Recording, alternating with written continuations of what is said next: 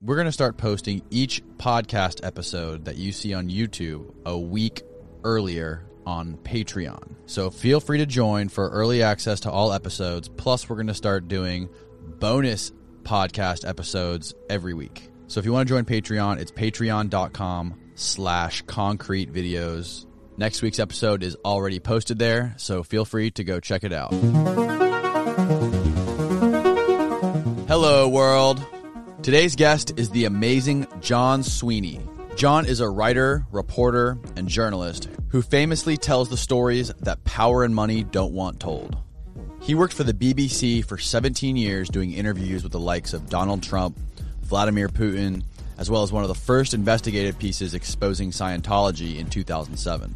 His latest project is a 6-episode series called Hunting Ghislaine, which investigates the life of Ghislaine Maxwell and tells how some of the richest and entitled people on the planet use their money and power to silence the abused. Hunting Ghislaine already hit #1 on the UK Apple Podcast charts, and we cover all of it in our following conversation. Without further ado, please enjoy this captivating conversation with John Sweeney.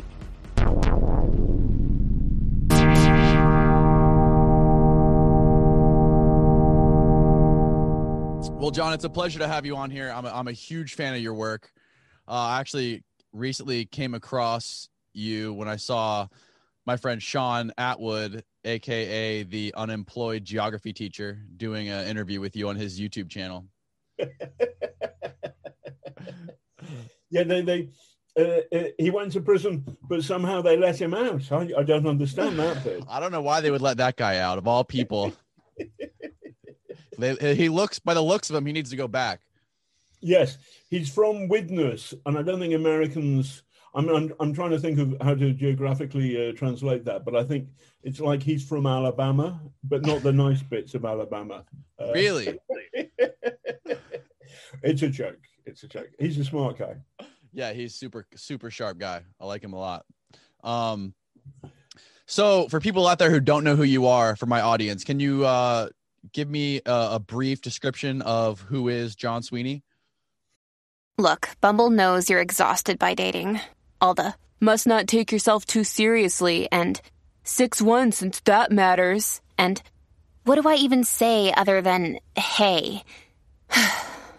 Well, that's why they're introducing an all-new Bumble with exciting features to make compatibility easier, starting the chat better, and dating safer. They've changed, so you don't have to. Download the new Bumble now. Wyndham Hotels and Resorts makes travel possible for all. Whether it's the long haulers looking for a great cup of coffee, a roomier rest for the on-a-whim road trippers, or a place to make summer memories with the whole family. No matter who you are, where you're going, or why, with 24 trusted brands to choose from like La Quinta, Days Inn, and Super 8, your Wyndham is waiting. Get the lowest price at WyndhamHotels.com. Restrictions apply. Visit website for more details. Yes and no. Okay, quickly, I used to be a kind of war reporter for The Observer in the 90s. Then at 2000, I joined the BBC and worked there for 17 years. I helped free a number of women who'd been falsely convicted of murdering their babies, but I'm better known in the States because I went head-to-head with the Church of Scientology. I lost my temper with the Church of Scientology. I'll do it now. You were not there for the beginning of the interview. You can see it on YouTube, 40 seconds. My little dogs run away. Sorry, Bertie. The Church of Scientology think that I'm a bigot, etc., blah, blah, blah. I think they're a cult. I went to North Korea undercover. I pretended to be an academic with an alcohol problem, and the North Korean police didn't realize that we were doing it. We were making a documentary. I challenged Pump about Pump. His name is President Trump, but Pump will do. I challenged him about his connections with organized crime in 2013. Donald Trump walked out on me. I challenged Vladimir Putin about the shooting down of MH17. Putin held my gaze, and I lived to tell the tale. And 2019, I tried to do a panorama about a far-right British guy called Tommy Robinson. That didn't work. I felt tricked and let down. I felt tricked by his side and let down by the BBC, so I left. And last year, I made a podcast called Hunting Ghislaine, which is about Ghislaine Maxwell and her father, Robert Maxwell, and his malign influence upon her, and also about Ghislaine Maxwell and Jeffrey Epstein and so forth. That hit #1 in the UK Apple podcast charts, and now there is a book and a TV series in the offing. So that's in a nutshell. I like a drink, and I'm not a member of the Church of Scientology. That's a great resume you got there. It's okay. I've just the other day, much more interestingly, I've just become a grandfather. Oh, really? Yeah, it's fantastic because, I mean, I didn't do anything. Well, I did something about 30 years ago, but basically you can go, hello, baby, da, da, da, da, da. And then, okay, here you are again. There you go. But it's kind of sweet. You get to deal with all the great benefits of having a grandchild, but you don't have to deal with any of the hard work of raising a child. Yeah, and there's an old friend of mine, Jens, a Danish guy. We used to muck around in war zones together. And Jens was quite an old guy with a beard. He looked like a Danish troll, and but a nice one. And we put him in the front of the car, so when we'd hit the checkpoints with the guys with guns, they'd see the old guy first, and he looked like a kind of judge. So we managed to get through more often than not. But Jens said, I can remember this back in the 90s, somewhere in Albania. He said, the thing about grandchildren, they are the dessert of life. So that's kind of, anyway, that's sweet. So there we are. I like that. That's a very good analogy. Yeah. So what lit this flame for you to become an investigative journalist? I've always... So my family is storytellers, both sides, my dad's family, my mum's family. My mum was they're both from Liverpool, and my mum's mum, a single mum, my maternal grandfather left the family pretty early on, and she was left with a nice house with a lease in Liverpool, in the centre of Liverpool, and she ran a bed and breakfasts, often for actors just who were starting out in life, who were working in the local theatre in Liverpool. And there's a guy, some of your listeners may know, was a guy called Richard Bryars, who was an actor in the 70s in Britain, famous for something called The Good Life.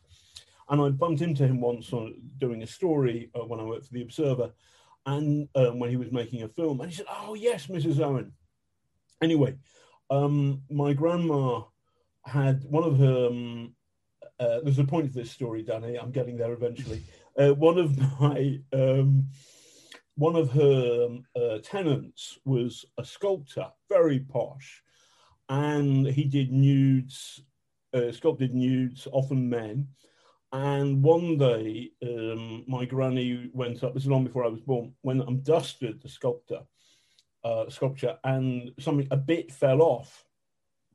And this guy, let's call him Mr. Plumley. Mr. Plumley came back and said, Mrs. Owen, have you been interfering with my nude?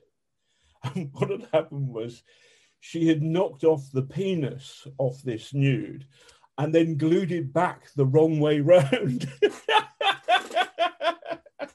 Now, this is my Auntie Margaret's favourite story. And the reason I tell it you is that I just love good stories on both sides of the family. Both the Sweeneys and the Owens love good stories. And I've got that in my genes, but there's something else too, which is the stories that are most interesting are the stories that power and money don't want told. That when the stories, and I'm competitive about it, when somebody rich and powerful says, you shut up, or there'll be trouble, That's what gets me out of bed or gets me out of the pub in the evening, because I want to tell those stories, and so I would always think of myself more of a storyteller who's ended up telling stories powerful people don't want told than an investigative journalist. Investigative journalist has got too many syllables in it, and it sounds a bit high and mighty. But I'm a storyteller, and really, I just want to be in bed or in the pub.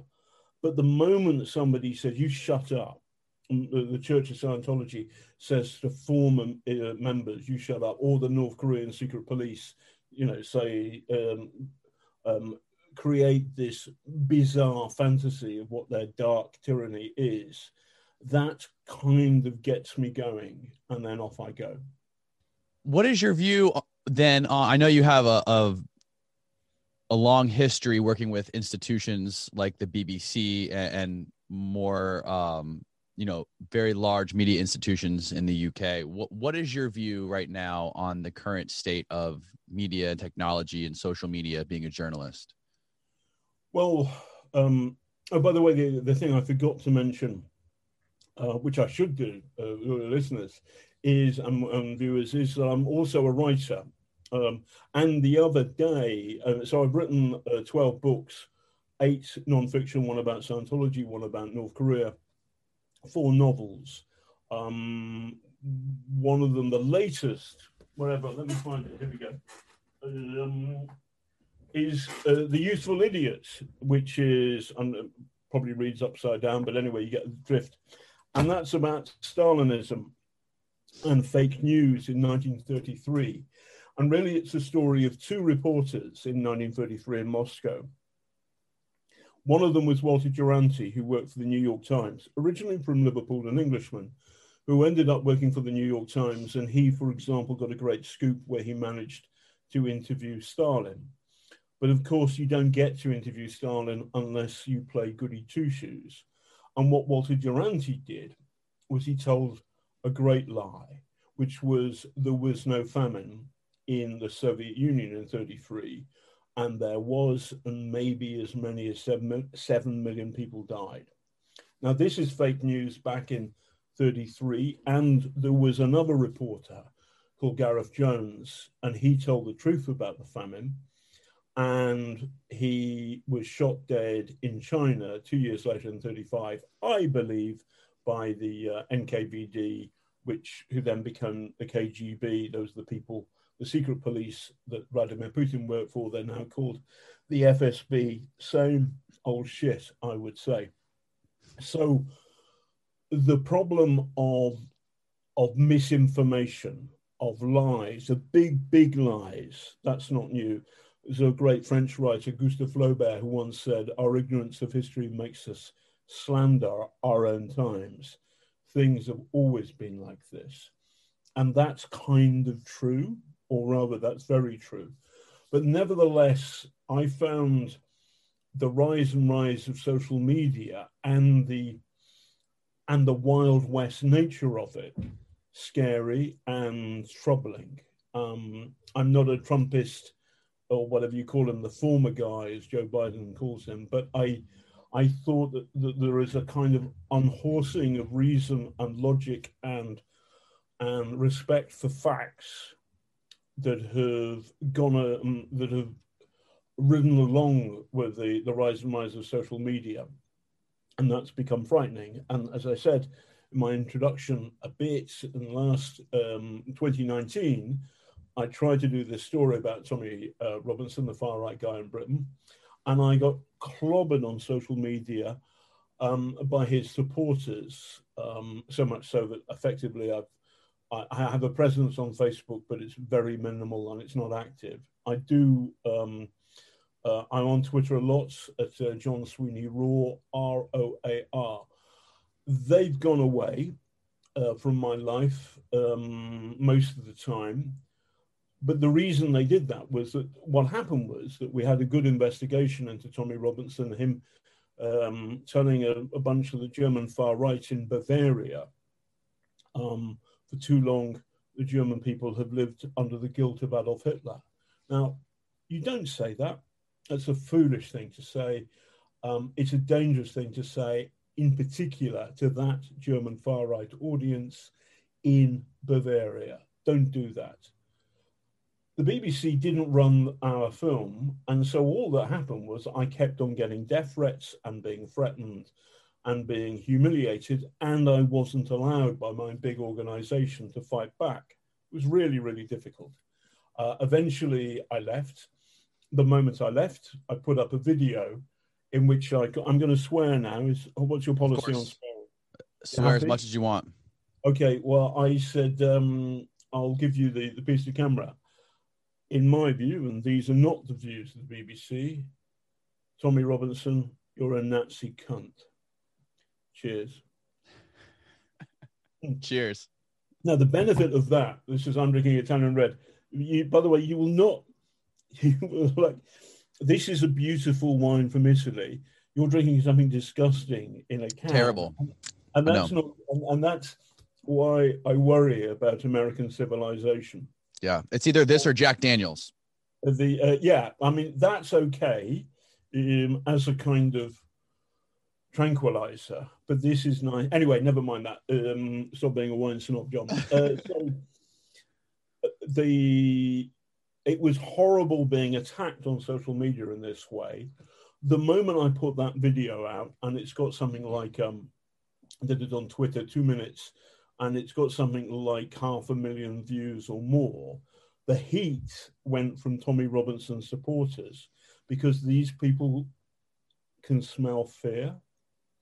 And it was a simple message. I'm not afraid of you. And I had the clip of Robinson in Germany talking about Adolf Hitler in the way that he did in the film.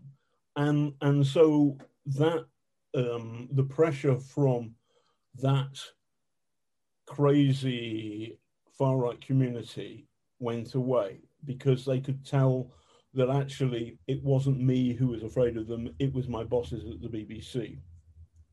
But I fundamentally do not believe that people, when I post stuff on Twitter, everybody knows it's me. I am John Sweeney Raw, I am me. And I don't think anonymity is a thing for good, because it means that, I mean, I know there are various arguments for it, but essentially it means that you can get a pile-on from people who can behave dreadfully because they're doing it behind a curtain. We don't know who they are. And I don't think that's good. I don't think it's good for the public square. I don't think it's good for democracy or the rule of law. And some of these people aren't American or British, they're Russian, the Russian bots. Now we know this. Or they're Chinese and they can be North Korean, or they can be anybody. I don't know who they are. Mm-hmm. So that's a problem. All of this feels less heated now that Joe won. By the way, I told you about my granddaughter. Her name's Shyla, and she's a smart cookie. So in March, she bet 500 quid on Joe Biden to win. Really? Nigel Farage, by the way, bet £10,000 on Trump to win. And I'm not Shyla's not a rich, she wasn't born at that moment, but being an astute person, she bet the money anyway. I don't know how she did it, but she bet it and she won £750.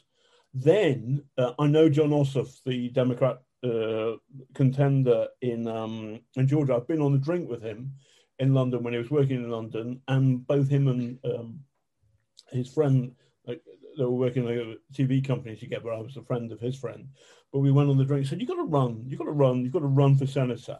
And I thought, Shyla must think that actually John Ossoff's going to win.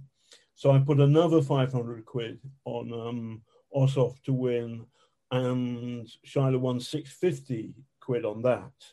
So essentially, before she was born, she could retire. Wow. But it's that's a joke, but I worry about the unhorsing of fact. At the same time, I also get it. in part because my mum and dad were Liverpool working class, and I'm middle class, not working class. I'm using British class terms here. You're going to have to translate them for your audience. But I also get it that there were way too many posh people at the BBC who had there's a comic from my childhood called The Beano, and they had a character in it called Lord Snooty, who wore a top hat. And there are too many Lord Snooty types in the media, in the mainstream media, in governments, in politics and the civil service, and they look down on people who ended up voting for Trump and voting for Brexit. Now, I wouldn't vote for Trump if I was American, and I didn't vote for Brexit, but I get it that there are many, many people who are good people, who are lovely people, who if I could share a drink or a chat with them wherever they were, and I would enjoy their company, and I know that if something bad happened, they would do the right thing. I'm confident of that, I think, in my view, have been duped. And so we've got to listen to those people who voted for Brexit and who voted for Trump. And at the same time, and we've got to be critical, why aren't we reflecting them? Now, what's happening at the moment is the media is, I think it's reflecting things like Black Lives Matter and anxieties about trans and so forth and so on. But at the same time, I am uncomfortable that nearly all of my colleagues on the Newsnight, on the BBC shows I worked on, Newsnight and Panorama, were posh and didn't get what ordinary people would be thinking, the majority of ordinary people, and there's an anxiety about that. Now, weirdly, I think that COVID has helped reset some of that balance. I do think that 2016 was a poison year. And what's happened with COVID is we get it that society matters, that working with others matters, that some of the lowest paid people in our societies have been the best of us. I'm talking about the Amazon delivery people, my bin men, who I just, these days when they empty my bins, I say thank you, all of that stuff. I'm a Londoner, that's kind of new civility. So there's something, so there was a big anxiety in 2016, 2017, 2018. Part of that is my knowledge of the Kremlin, of what's happening, because I've met Putin, I can see that Putin is manipulating things behind the scenes. And that led me to real disquiet. At the same time, I think that Joe's got something. Now in Britain, we're still carrying on with Brexit. I don't think it's going to work. I think it's a silly mistake to put kind of nationalism above the best possible trade deal you could get. That's my view. I also think that the media have been too elitist for too long, and there isn't a proper correction on that. So that at the moment, the problem which the media has created, in part for itself, they haven't properly addressed it. They're addressing some of the easier things, but not some of the other stuff, which is that if everybody, so for example, in British terms, there would be hardly anybody where I worked who was on benefit, who knew family members who were on benefit, because everybody went to Oxbridge and all that kind of stuff. One of my friends is a guy called Owen Phillips, who is very, very good, who did a fantastic series for the BBC about Rupert Murdoch. He's Welsh working class, and he feels this much more passionately than I do. But I had like hardly any friends at the BBC who were working class, because there were hardly any working class people at the BBC. I kind of sought them out because they were more fun and cleverer and smarter, because they'd risen with nothing, very little. I'm going on too much. No, not at all. Well, it seems now, I mean, where are you? So that I know, where are you? I'm in Florida. Right. Have you ever been to Florida? Florida is the Have you ever been to Mar-a-Lago? I've heard of Mar-a-Lago. Yes, I have. I've been to Florida. At some point, we were doing some crazy thing for Panorama where you get so embedded in the story, you don't know, you forget what's happening. And we flew into a kind of Cat 5 hurricane, and we ended up staying in a hotel suite where J-Lo would normally stay for nothing because there were no hotels, and we managed to anyway. So yeah, I've been to Florida. Yeah, Florida's a decent place. It's all right. Is there snow? Are you no snow? You're not living in an igloo at the moment? No, I have never seen snow in Florida. I was born here and I've been here for my entire life. Still never seen snow here. But Texas is covered though. Yeah, Texas, because Texas is continental. It's colder in the inland. It's away from the sea. Yeah. It's inland. It's a little bit colder. Plus, it's quite a bit farther north than where I'm in Florida. I'm in like the middle of Florida on the Gulf Coast. Yeah. So are you near? Are you a member of the Church of Scientology? I needed to ask you that. I could hit a golf ball and hit the main building on Fort Harrison. Oh wow! I've had a guy by the name of Mike Rinder.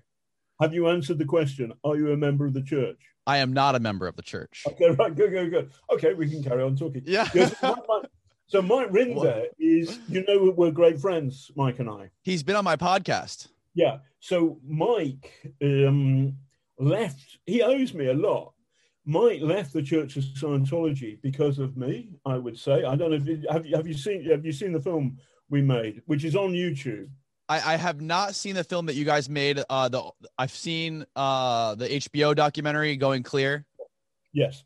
So, and by the way, if people are super nutty about Scientology, they can watch the two films, which I think are flying around on YouTube. One of which is called, the first one is Scientology and Me, in which I scream. The second is Scientology Secrets of the Stars. Mike's big in that. And then I've written a book called Scientology Church of Fear, which you can get via Amazon. And maybe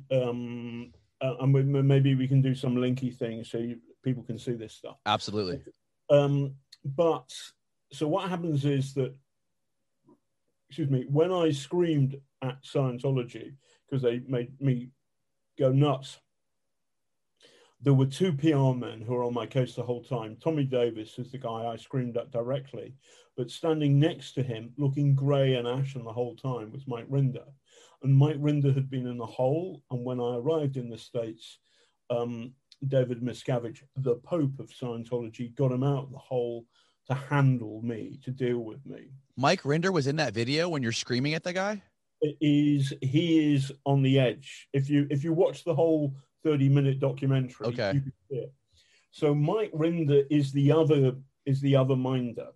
And what happened was that essentially there were dozens of them. There was only a normal BBC thing. BBC, by the way, I bitch about it all the time. It's a lovely thing. I still believe in it, and I still pay my license fee. There was a brilliant producer called Sarah Mole, and there was a fantastic cameraman called Bill Brown. The production was from BBC Northern Ireland, and so Bill's from Belfast, and all of the BBC Northern Irish cameramen are fantastically brave because they do, in the 70s and 80s, they did riots all the time. So that's their upbringing. They're really, really good. Anyway, Sarah has a plan, which is, she's from Essex. I'm going to do her accent for you. Hey, John, you seen Jurassic Park, ain't ya? Yes, I have, Sarah. So, in Jurassic Park, there's that bit, isn't there, when there's a goat and it's tethered, and then the T-Rex comes and gets it. Right then, you can bleat, can't ya? So my job was to be the tethered goat. And what we would do, because she'd analysed it, she'd watched Scientology attack people like me who were trying to investigate them. And what they would do was ambush somebody like me in the middle of the night, which Scientology did, when you'd put the camera away, so we were defenseless. What happened was that Sarah made it a rule that whenever we were out, I had the two of us, Bill had his big camera and Sarah had a small camera, and they were fully charged and on at all times. And if the big camera wasn't charged, Bill put it down because we're going for a meal at the very end of the day. Sarah would have the little small camera in case something happened. This is before mobile phones really got going, 2007. And before there were phones and video and mobile phones. So also I had 2 sound mics on me with 2 backpacks in case one failed. By the way, going to the loo with 2 bloody sound mics, it's like something nightmare. It's like a scene in Chernobyl. It's just like bloody annoying. Anyway, those are the rules. Because she knew that they would come for us, and lo and behold, they came for us at midnight at the hotel. But we filmed it, and I'm good at this stuff, and I fired back, and I said, "Listen, you've been spying on us, and this is a bit creepy, frankly." Anyway, it was a fantastic battle, and I was the tethered goat, and eventually I got sick of the fuckers. And the tethered goat turned into a tethered rhino, and I fucking charged them. That's the shout and all of that. The BBC thought about sacking me, but then they thought, well, sorry, let's go for it. This is before Twitter. 2007, the film goes out, and then you get hundreds and hundreds of emails from ex-members of the church who fall in love with me, and 2 emails I love in particular. One is, Mr. Sweeney, you're my hero. But then I am the vice president of the Royal College of Psychiatry, because psychiatrists get it in the neck from Scientology, and therefore I became a pin-up of international psychiatry because I had to go at Scientology. It's so bonkers. Tell a quick story. When I was in trouble, real psychological trouble, psychiatric trouble, with the Tommy Robinson attacks and not being allowed to defend myself by the BBC, eventually I had to go sick, and I saw a psychiatrist. And the psychiatrist said, "Before we start, Mr. Sweeney, I really enjoyed your film about Scientology." Then the BBC hired a second psychiatrist, a professor of psychiatry, who was going to check my psychiatrist, who said that I'd been put under impossible work stress, and therefore they couldn't sack me in the way they were trying to sack me. And the professor of psychiatry said, "Mr. Sweeney, before we start, I just wanted to say I really liked your film about Scientology. What do you want me to write?" So that's amazing. It's true. It's true. I said in a high-pitched voice. I don't know why. I'm somebody who kind of lies all the time, apart from when I go high-pitched. It's true. But no, that's none of those things are true. Actually, anyway, never mind. Getting back to the main event. So Scientology was a completely weird mindfuck. It's an evil cult. If you don't know, I'm going to tell you anyway. I'm well aware. They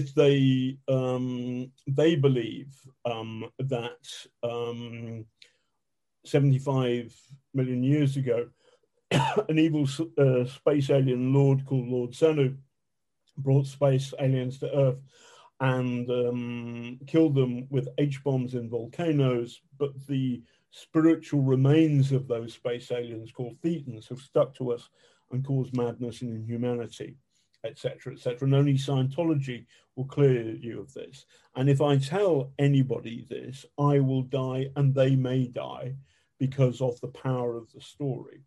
And frankly, I've been doing little else since 2007 in any pub in London or Manchester or wherever I am in the world. Somebody sits me down and then I start telling them about Scientology. And here I am. I'm still very much alive. So I am living proof that Scientology is a load of bollocks. I found it. Go ahead. I found it so fascinating that Mike Rinder actually spent time with L. Ron Hubbard. And did he? He didn't tell me that, but he was in it then. He was actually still, met him. Yeah, he didn't. He didn't tell me that. Anyway, what happened was, at one point, because we had hours and hours and hours of them filming us, me filming them. They're trying to break me, and to break me, they bring me in a bit into the Scientology tent, and then break me. And Sarah and Bill, my colleagues, they film everything. We've got so much in the can. We start having we kind of stop filming, and at one of these moments, I ask Tommy Davis and Mike Rinder, could I interview David Miscavige? He, by the way, is the Pope of Scientology, but unlike, for example, the Pope in Rome, David Miscavige is alleged, he denies it, to go around smacking people. He would he'd get pissed off with me, he'd smack me if I was a member of the church. That's what Mike Rinder says that happened to him. Bang, bang, bang. And I say, I'd like to interview David Miscavige. I want to interview your Pope. And Mike Rinder says, well, you're not going to do that, John. And I said, why not? Because you're an asshole. At which point, Sarah, the Essex girl, who has got a wonderful sense of humor, goes, and she loses it and just starts giggling. And Bill, who's a much tough, Sarah, they're both tough, but Bill, who's a tough-looking guy, starts to laugh too. And both of them are corpsing because of I'm not interviewing Scientology's Pope because I'm an asshole. But Mike Rinder realized that although my team were mocking me, taking the piss out of me, as we say in English, they also kind of had my back, and they kind of, we loved each other, we liked each other, and we were a gang. And in our gang, the two people behind the camera could take the piss out of me, could mock me, and we still liked each other. It was still good fun. It didn't matter. It was normal. But in his gang, he had to express fealty to the Pope. He could never mock him. He could never be a normal human being. And I think that was the moment when Mike realized he'd rather be in the BBC's gang than in the Scientology gang. After a lot of heartbreak for Mike, because it meant breaking with his family, who was still inside it, his mother, his sister, his brother, his kids. He left, and 3 years later, he sat down and I interviewed him. And he told me everything. What was frustrating at the time was the power of the BBC, the British libel laws meant that we couldn't put in the smacking allegations. And it was actually Alex Gibney and Lawrence Wright who did that story in Going Clear. But I'm in the Going Clear documentary, which is so properly unfair, so rigorous about Scientology. They have them shouting at me, but not me shouting at them, which strikes me as being a bit funny, but there we go. Anyway, if people are interested, they should chase those films we made for Panorama. The first one we did was in 2007. So although Going Clear got bigger punches, we attacked Scientology first, and of that I'm very proud. I'm going to watch that. Anyway, so Mike, having broken from Scientology, organized a kind of event in Florida, in the Gulf Coast, where you could hit a golf up the road from Scientology. What's it called? St. Petersburg, there. Clearwater, yeah. Up the road from there in a hotel, and there was about 100 ex-members of the Church of Scientology. This is very early on. And me and my then missus were split up, but we were still great friends. But we were invited out, and it was they paid for us to go there. And it felt like being inside Galaxy Quest. That there were the fans who were ex-members of the Church of Scientology. And the thing is, I mean, I didn't do this, but had I charged $5 to do the shout, "You were not there," I would have cleaned up, because everybody wanted a video of me or a picture of me going, "You were not there." And they kind of treated me like a god. And I had to say, listen, I'm not, you've left the God, the crazy God. By the way, I was brought up a Catholic. I get religious belief. I understand it. I'm still a bit of a Catholic myself, not very much, but a bit. So I don't want to knock other people's religious belief. I don't think Scientology is a religion. I think it's a money-making device. Like Ponzi scheme.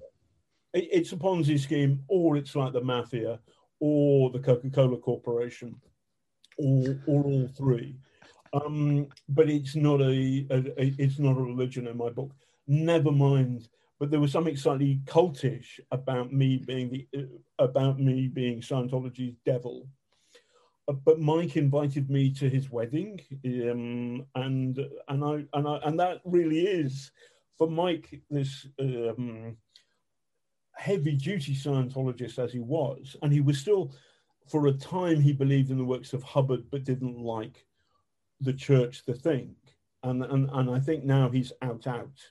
But for a time, anyway, in the middle of all of this, there am I at his bloody wedding, and it was wonderful and good. There's something I'm going to struggle to make a serious point here, that for a time, in particular in 2016, 2017, with the rise of Islamic State in the Middle East and terrible atrocities in Europe, in London, I reported on all 5 of them, I think, for the or 4 of them for the BBC. There was a counter attack against a mosque in North London by a right-wing fruitcake, and there were attacks in the States too as well. How do you deal with people who've been brainwashed into believing that we are the enemy?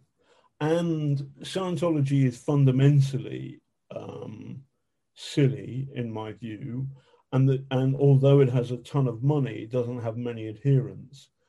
However, I think it's important to study it and to understand it, because if we can work out how to unbrainwash members of the Church of Scientology, we might be able to work out how to unbrainwash people who are adherents of Islamic State, or who believe that North Korea is the one, people like the North Korean military believe that North Korea is wonderful.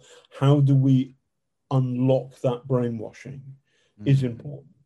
And that's why psychologically it's interesting. Now, the guy who's done a ton of thinking about this is a wonderful American military psychiatrist, originally called Professor Robert Lifton, who wrote the first book about brainwashing, using that term, thought reform or brainwashing. And he'd been the military psychiatrist called in to treat American GIs who'd been brainwashed by the Chinese communists, the Maoists, at the end of the Korean Civil War. So these guys, American GIs, had been caught and been brainwashed, and his job was to try and treat them and reverse that. And he came away and wrote this book called Thought Reform or Brainwashing, which is fascinating. Then Richard Condon, I think, read that book and then wrote The Manchurian Candidate, which was a great and successful novel about a brainwashed candidate for presidency. And then that obviously was turned into a film with Frank Sinatra.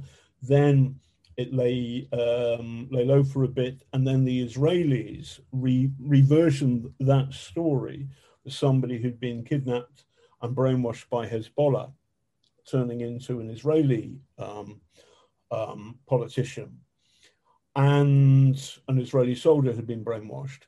And then Homeland came along and pinched that story from the Israeli drama and reversioned it again, all of which tells you that there are no new plots in Hollywood, but also that this is a big thing, and So that Scientology isn't just a wacky, vicious money thing.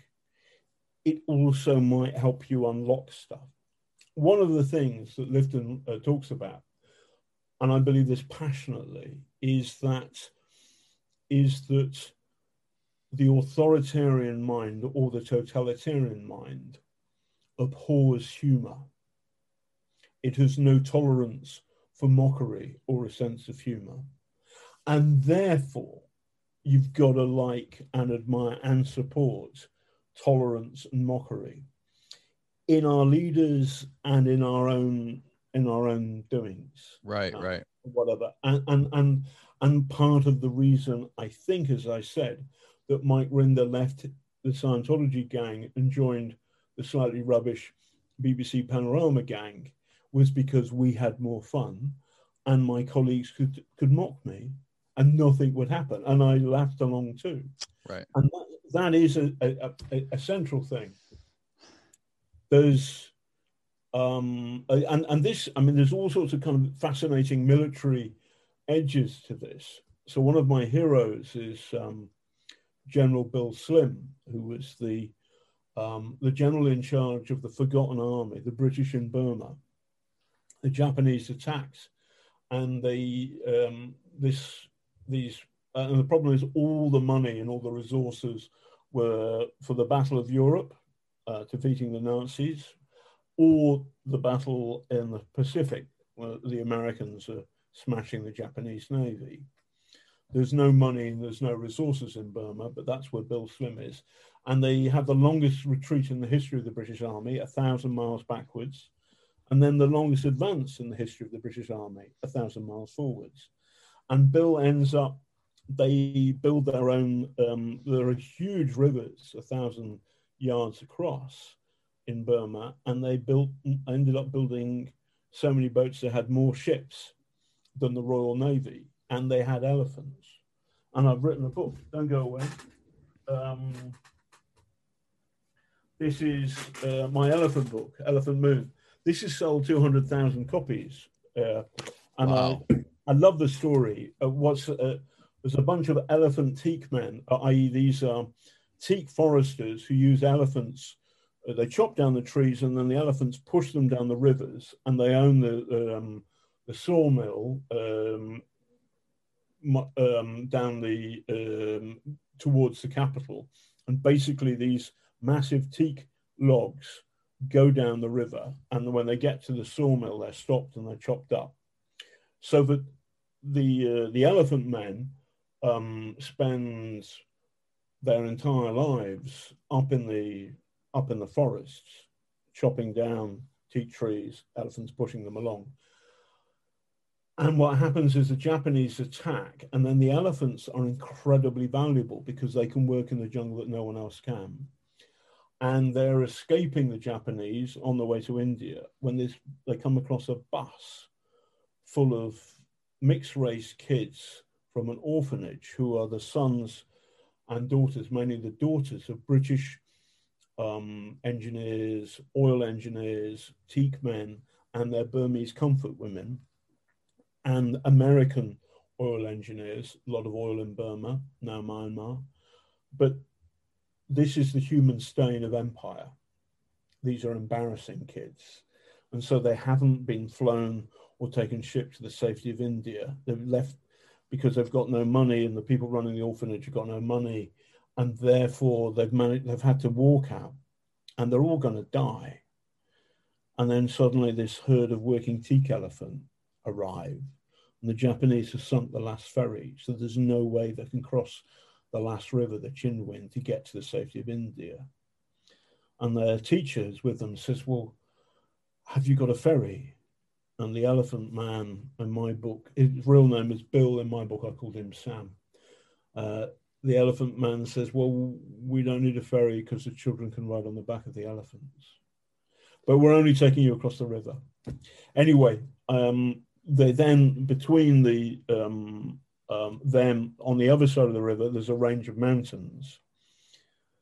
And I chuck in a Nazi in the story because Hollywood likes Nazis. Make it a film, somebody. Anyway, throw in a couple Nazis. Bill Slim had this rule, returning to the point, that anybody could say anything in his officer groups, the O groups. They had a plan to defeat the Japanese and build a block. This is what we're going to do. Bill set it out. All his colonels said, yes, that's going to be great. All the majors said yes. The lowliest officer there, a weather lieutenant, put up his hand and said, it's going to rain, i.e., this plan will not work. And Bill writes in his book, Defeat into Victory, I wanted to shoot him, but he doesn't. And he puts that story in to show a sense of humor about how his own ambition was held by the common sense of a lowly officer. But Bill allowed that officer to tell him the truth and also made a joke about it, which means that's the better way to organize things, because disaster strikes when stuff gets blocked up, when people dare not say to the boss, there's trouble. One of the things, so to answer your question, I believe in a free media. I believe in free speech, but I believe in facts too as well. And I believe that our job is to call power to account. And I was troubled, and I'm troubled by the crazy insanity of much online stuff. And I think it should be policed in, for example, that people should only be who they are. If you post stuff on social media, we need to know who you are. No anonymous. That's over for me. So I was thinking the other day, it's a friend of mine. His daughter is doing an exam and wanted to ask me about Putin's invasion of Crimea, seizing a bit of land. 2014, and this is a no-no, because the settlement after the Second World War is we don't pinch anybody's land again. You can break up a country like Yugoslavia into bits. Yugoslavia doesn't invade Italy. That's a no-no. And in 2014, Putin broke that rule. And this my friend's daughter wanted to know. I would kind of ask him, and the thing is, I was in Ukraine later that summer, not for the spring, but I was there in the summer, and I reported on the shooting down of MH17, and I ended up doorstepping Putin. But why did this happen? One of the reasons I think it happened is because that Putin has ended up, some say, killing off an independent media. By which I mean people like Anna Politkovskaya ended up being shot dead on his birthday. Now, he probably didn't order that, somebody else did, but whoever ordered it has never been found. The killers, or some people who've been accused of killing it, have ended up being locked up, but not the people who commissioned the murder. The reason, this was a mistake, at the moment the sanctions for the Kremlin are like 2% of the Russian economy, $100 billion a hit, but it's 2% of GDP. It's a slap on the wrist. It's not a big thing, but nevertheless, the West aren't going to back down on this. With Joe Biden in the White House, there's more trouble for Trump, I think, down the track. The reason Putin made this mistake is that there's nobody telling him, don't do this, boss, because it's a mistake. Because he switched off the free media. The reason why Trump lost it in the end, even though, as I've said earlier, that I get it that Trump spoke to an awful lot of the left behind people, and that they felt a kind of gut belief and faith in him. At the end, Trump lost it because he started to believe his own propaganda. And there was nobody in his network who was saying, don't do this, boss, because you're attacking another pillar of the American Constitution. Don't do this. Now, in the early days, weirdly, people like Steve Bannon, who I abhor, but he's got a, you know, he had cojones. He would argue with Trump. He would argue with Ivanka and all of that. He would, and then the other people around him, the generals, they were good people. They were smart. People like Mattis, his first, the oil man, I've forgotten his name, first head of the State Department. They were big people. Rex Guy Tillerson, I think his name was. Yeah, Rex Tillerson. And then who was his, whatever you call it, his chief of staff, who was a military guy as well. There was a general who was pretty good. His name escapes me right now. Anyway, but you know those people. Mm-hmm. By the end, they'd all gone. And you want, if you're in power, you need people to say, boss, don't do this, because it's a mistake. And Putin had shot those people. Literally, perhaps, metaphorically, certainly, the Kremlin denies any wrongdoing. So what you've got is a failure of that function, and I think that happened with late Trump as well. There's a moment in particular after the election where I think he blows it for constitutional conservatives, for Republicans who wanted to vote for him. And that, by the way, is when my granddaughter Shiloh, not yet born, bet 500 quid on John Ossoff to win Georgia, because I couldn't imagine good Republicans really wanting to vote for Trump because he was going so crazy. What was that moment? Did he say something? I think it was he was taped calling up the guy in charge of fair voting, of proper voting, saying we need 11,000 votes. I mean, it was like a mobster. It was Al Capone stuff. What do you think about him getting banned from Twitter? I was in favor of it. I am in favor of it because, hold on. As ever, I want to tell a story. I'm an old man. I drink too much. I have to get up at 4 o'clock in the morning, go for a piss. What I would do, I couldn't get to sleep. I'd go onto Twitter, and then Trump had said something. You know, he played kissy kissy with Kim Jong-un. I've been to North Korea. It's a dark, evil place. Kim Jong-un is a tyrant and a sadist. There is no value in playing nicey with this guy, and Trump didn't do it. That was appalling. The way he palled around with Putin, appalling. The way he diminished and demeaned and was horrible to his democratic allies in Europe and in the United Kingdom was horrible, horrible, horrible. These days, and I couldn't sleep because I was sick with worry. Now that Trump is out and off Twitter, I wake up at 4 in the morning, I go for a piss, I switch on Twitter, nothing is happening, I switch it off, I go to sleep again. I wake up at 8 o'clock thinking, crikey, World War III hasn't happened, it's okay. I walk the dog and have breakfast. I mean, like, so that there was something mad about it. Now, I believe in free speech. I didn't, and by the way, I mean this, I thought about suing Tommy Robinson, the far-right guy who made my life a misery and effectively ended my career at the BBC, although BBC managers should have played it differently, in my view. But I didn't sue him, and I don't want him to be shut down completely, but I felt very grateful when he was when Facebook cut him off shortly after he put out a video attacking me, because it meant the heat I was getting from his anonymous supporters was switched off.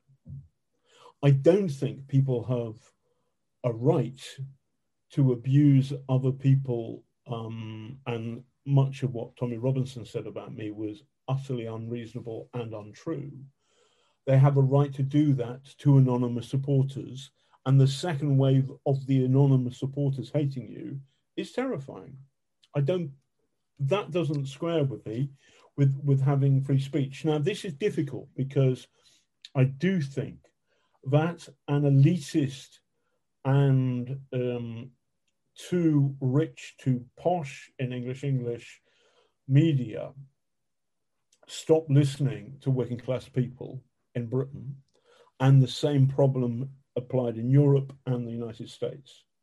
Part of this is the change in the nature of our societies, in that, for example, the Labour Party used to represent the working class in a very clear way, and the Conservatives used to represent people with money. Culturally, in Britain, that switched. So that what's happens now is the Conservatives are doing a lot better with the working class on cultural issues.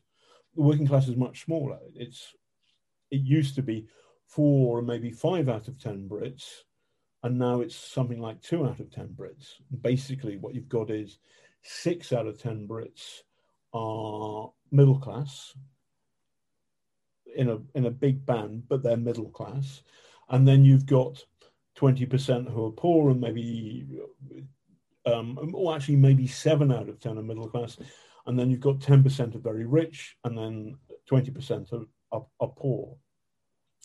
But those poor people, and the people in particular who are undereducated, who haven't had a good education, they are moving to the right in a way that's happening. And you can see also that happen in Europe. I know Italy best, I suppose, because I go there as often as I can because the food and wine is so wonderful. And you see this again, and this pattern repeating and repeating and repeating.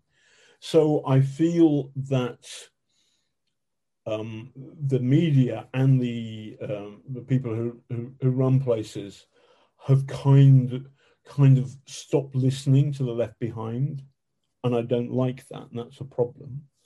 And at the same time, the right and the far right have seized the Wild West and have gone for it, this opportunity. It feels that switching off Trump for telling lies about the election was a necessary thing. He can still appeal, he can still say whatever he wants, and the media will get the story out. But the electricity of him being able to whip up his supporters, that's gone. And I think that's fundamentally a good thing. I know, by the way, I'm a huge admirer of Alexei Navalny. Who? Alexei Navalny is the effective leader of the opposition who's in prison at the moment. Do you know who he is? No, okay. I don't know who he is. So you've got to, Danny, he's a hero. You've got to, he's put out, so what happened to him was he doesn't like Putin, and he's after him, and he's getting traction. Putin's been in power for 20 years. There are Russian voters now, 18, 19, 20-year-olds, who have only known Vladimir Putin in power, and that's boring. And also, Russia isn't doing very well because it is fundamentally horribly corrupt. And Alexei Navalny calls Vladimir Putin the Tsar of corruption. I've met Navalny a couple of times. His supporters get stabbed and tasered and beaten up, but Navalny keeps on going for it. Last year, he was poisoned. He was on a plane, started screaming, fell into a coma. The pilot landed the plane in Siberia. Doctors raced out, jabbed him with the right stuff, and he was flown to Germany, where the German doctors discovered he'd been poisoned by Novichok. Novichok is a nerve agent. You cannot buy this in a shop. It's created by the Russian secret state, and they poisoned this guy. He survived. He's got balls of steel, and he went back to Russia and has just been arrested. And he's banged up again. He's serving 3 years, or they've given him 3 years, basically on trumped-up charges. He's inside for 2 days when a video he's made pops up. He made it in Germany, and it's about Putin's palace. He says, watch the video, and it's fantastic. It's in Russian, but subtitled in English. And it's like 2 hours long, and it's wonderful stuff. that Putin has built himself, or Putin's cronies have built him £1 billion, like a $1.5 billion palace on the shores of the Black Sea. I've seen pictures. With toilet brushes that are worth $700. Crazy, absolutely crazy. With a hookah room, a room where you can smoke hubble bubble pipes, with a stripper's pole in it, and you can see the detail of it. And the point is that it's been paid for by his rich scum oligarchs, but you know it's his because you can't go there. And if you try and go there, you get arrested by the secret police. And there's a 2-mile exclusion zone. Ships can't go near it because they might be a terrorist thing. It's the president's palace. This video goes up 2 days after Navalny's arrested because they've held it back. And 120 million people have watched it on YouTube. So it's really big. Now, this is Navalny. Now, Putin never calls Navalny by his name, kind of like Lord Voldemort. And I've actually met Navalny, and I said, and on my Twitter, I'm on Twitter at John Sweeney Raw, and there's a film called Taking on Putin, which is somewhere on YouTube. But I actually challenge, I say to Navalny, why doesn't he name you? And he said, because I'm Lord Voldemort. The thing about Navalny, he's very, very funny. He's got a real wit, and he's got a mate who's a bit fat. And Navalny's he's got a beautiful wife, 2 lovely kids, but he's got a fat sidekick whose name I've forgotten, who does the kind of grungy bits. And there's one moment where Navalny's sitting, he talks very intensely directly to camera. It's obviously in a nice cafe somewhere in Germany where he's talking all this stuff, and it's very, very funny. And then it cuts to his fat mate on a little dinghy driving toward, we're going to the palace. So it's genuinely really, really funny and brave as fuck. So people say, why the fuck did Navalny go back to Russia? Because they've tried to kill him. They tried to kill him. And the thing is, they could kill him in Germany. They could kill him in Britain. They could kill him in the States. So he's daring them to kill him. And he's incredibly brave. But Navalny has said, I don't agree with Twitter switching off Trump. Really? Because Navalny needs social media because he's avoiding the mainstream media. The mainstream media in Russia won't deal with him because it's controlled by the Kremlin. The difference for me is the attack on the Capitol is a line in the sand. And basically, as I said earlier, that the problem is that Trump lost the smart, brave people around him and said, don't do this, boss, because it's a crossing of the line. And I do not think it's right to do this, in particular, if your supporters are anonymous, because then what means is that if you're trying to, how can you defend democracy if people threaten to kill you anonymously in this space?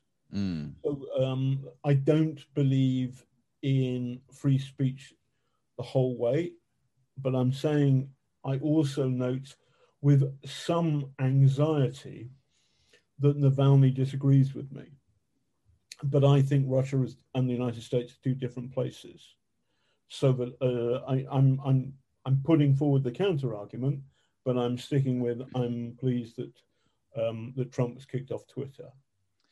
Didn't you've done at least one extensive interview with Trump personally, right? Yeah. And that was regarding some sort of hotel he was building in Scotland. Yeah, he's such a cunt. Can I say that? Yeah, he's a twat. Point, by the way, I'm gonna finish. I've got a bottle of Italian Amarone, which I'm going to bring up because this interview is going to last forever. I'm going to go grab my bottle of tequila too. So Yeah, hold on. Let's do this now. Let's. Trump's a cunt. Hold that thought. I'm going to get the bottle. perfect. There you go. What do you have there? There's advertising Amarone della Valpolicella, Cantina di Negra, and this is from somewhere beautiful in Italy, Negra di Valpolicella, Italia. Doesn't say where. It's really nice. Can you get that in the United States? Yeah. But I would, yes, I'm sure you can. Or well, anyway, it's. Here's what I'm drinking. You're drinking the George Clooney tequila. It's called Casamigos. Yeah. He's good, George. Lake Como really is very beautiful. I'm trying to write a novel about an Englishman who parachuted into Lake Como during the war and was arrested. He was been brought up in Italy and spoke fluent Italian, but the British dropped him in on a full moon, 1943, and the Americans had just bombed Milan. So all the rich people had left Milan to flee the bombs, had gone to their villas around Lake Como. And they'd watched, like 10,000 of them would watch this poor British spy being parachuted, and everybody's watching him, and he's instantly arrested. Oh. And he's beaten up, slap. And then in my novel, he gets his first good coffee he's had because he's been in Britain since 1939. He gets his first good coffee for 4 years. And oh God, this is good. And there's a beautiful woman that says, hello, how are you? And it's like, this is it. This is Italy.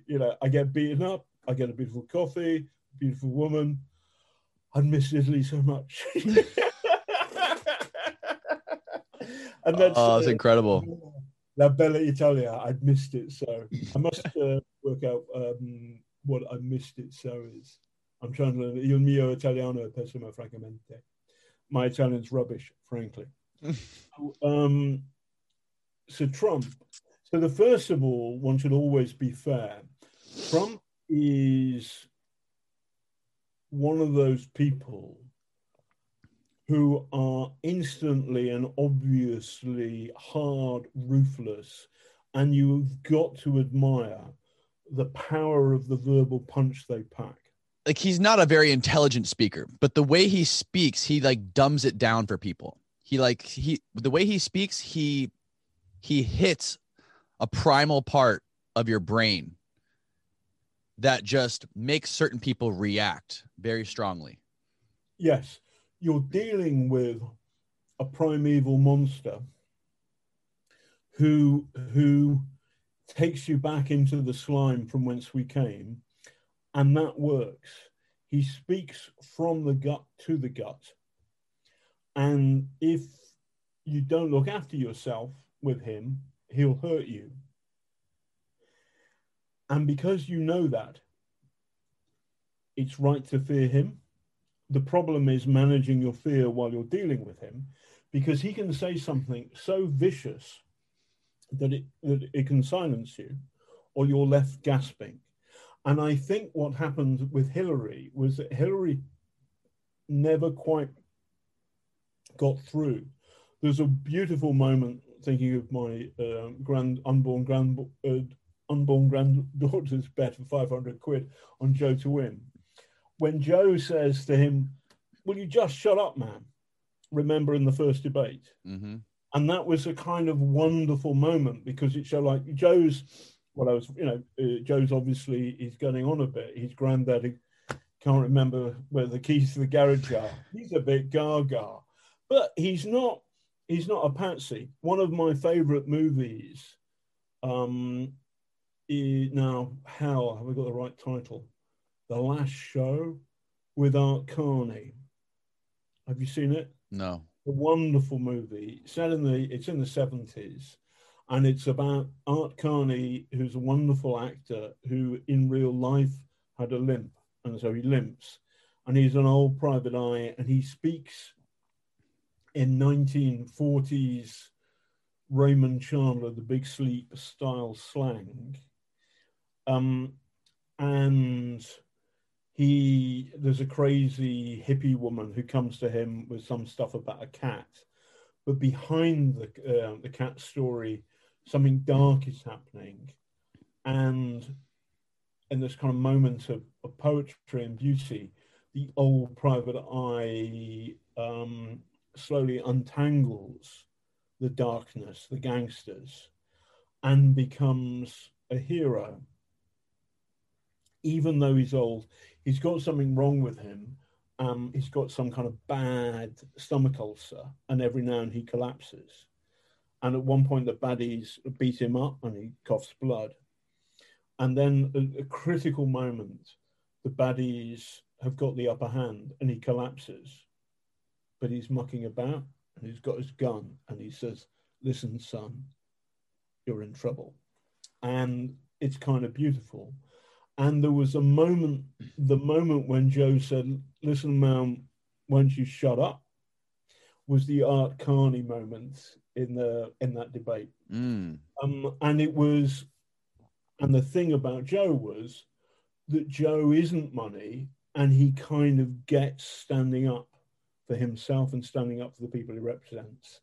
So there was, although Grandad is a bit is far too old and doesn't know where he's left the keys, he's up for a fight. That was a sweet moment.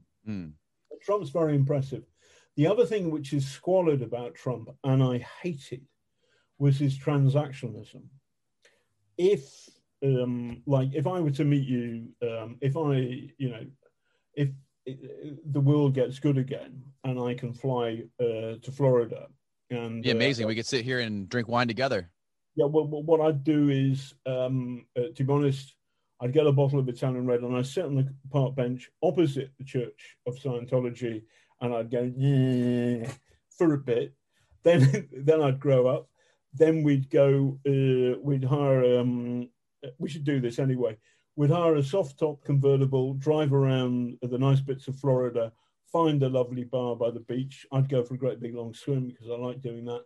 And then we'd come back and eat ribs and drink good wine and talk about the world. And that sounds amazing. At any point, if I paid for all of that because I'd got lots of money, I don't, I'm just fantasizing, I wouldn't think for a second that I owned you because I paid for it. Trump would. So what happened with Trump was that when we arrived, we were going to interview him on the Tuesday, but on the Saturday or the Sunday, we went to, is it Bedminster, his golf resort in New Jersey? I'm not sure the name of it. He's got a golf resort in New Jersey. I think it's called Bedminster or something like this. It's the Mar-a-Lago of New Jersey. And he was great in terms of TV. He was great. He said, "Hi, John. Great to meet you. They're looking after you. It's wonderful. Really good." He gave me a Trump hat, not Make America Great Again, but Trump golf red hat. Fantastic. Very useful because I've got a bald head. I used to drive it around. I used to wear it when I drove my soft top VW Beetle around. I don't do that anymore, lest somebody kill me. But anyway, I ended up. We're in a golf buggy together, and he said, "Okay, John," and he gives me a lift, and he goes off a dune, like really quite a high speed, and you can hear me. I'm on the end of the capacity of my sound mic, feeding back to the camera. But as we disappear and the light is framed, so we're dying. The light is dying. But as the light dies and we head off into the sunset, you can clearly hear me say, "I'm a bit worried about the driver," because this fucking lunatic is going to kill me. And that was Trump. And then it was just you and him in the golf cart. Yeah. It's on Panorama. It's a BBC Panorama. Trump, the Kremlin candidate ? And that's me. And then he he organized for us to go up in his Trump helicopter and fly around the golf course, all of which is wonderful pictures. He's not there, he's doing something else. But what this means is that when I come down to sit and interview him, he thinks he owns me. Now, you know, I've been in a golf buggy before. I don't like golf. I think it ruins a good walk. But I have been in a golf buggy, and I've been in lots of helicopters, oftentimes with the American Marines and the American Army in northern Iraq and all sorts of fucking weird and crazy places. But the idea that you can buy my soul for a ride in a golf buggy and a ride in a helicopter, that's just foolish. And the story I was there to ask him about was that he'd built this golf course in Scotland, but he'd fallen out with his Scottish neighbours because he treated them appallingly. And there's a problem with the way Trump treats ordinary people who get in his way. That was the purpose of the film, but actually what we were doing was riding on the back of a previous film made by a very good filmmaker whose name I think is Anthony Baxter. And basically we were borrowing this other guy's story with some of his footage. We interviewed him, and I found that was a bit boring. Happy to do the story, but it didn't get my storytelling juices going because it's somebody else's story. However, I looked into Trump and I found that he had one of the people close to him was this guy called Felix Sater, a Russian-born gangster who back in the day in Wall Street in the 90s had fallen out with a fellow broker and had smashed a margarita glass and then put the stem of the glass into this guy's neck, giving him 110 stitches, and the guy goes inside. When he's inside, then he teams up with the Gambinos for a pump and dump scam worth $40 million, pumping up a share price, which is shit. And then they pull out, other suckers come in, then they pull out. Then he does something, Soviet Union falls, and he ends up doing, this is Felix Sater, he ends up working, I think, for the agency, buying Stinger missiles from the in Afghanistan, using cutouts or whatever. He does something which means that they let him out earlier, and then he ends up in the Trump organization. But this guy is a gangster, thick with organized crime. That the CIA might have used him to do some skullduggery on their behalf. That's good on him. It doesn't make him an honest or reliable business partner at all.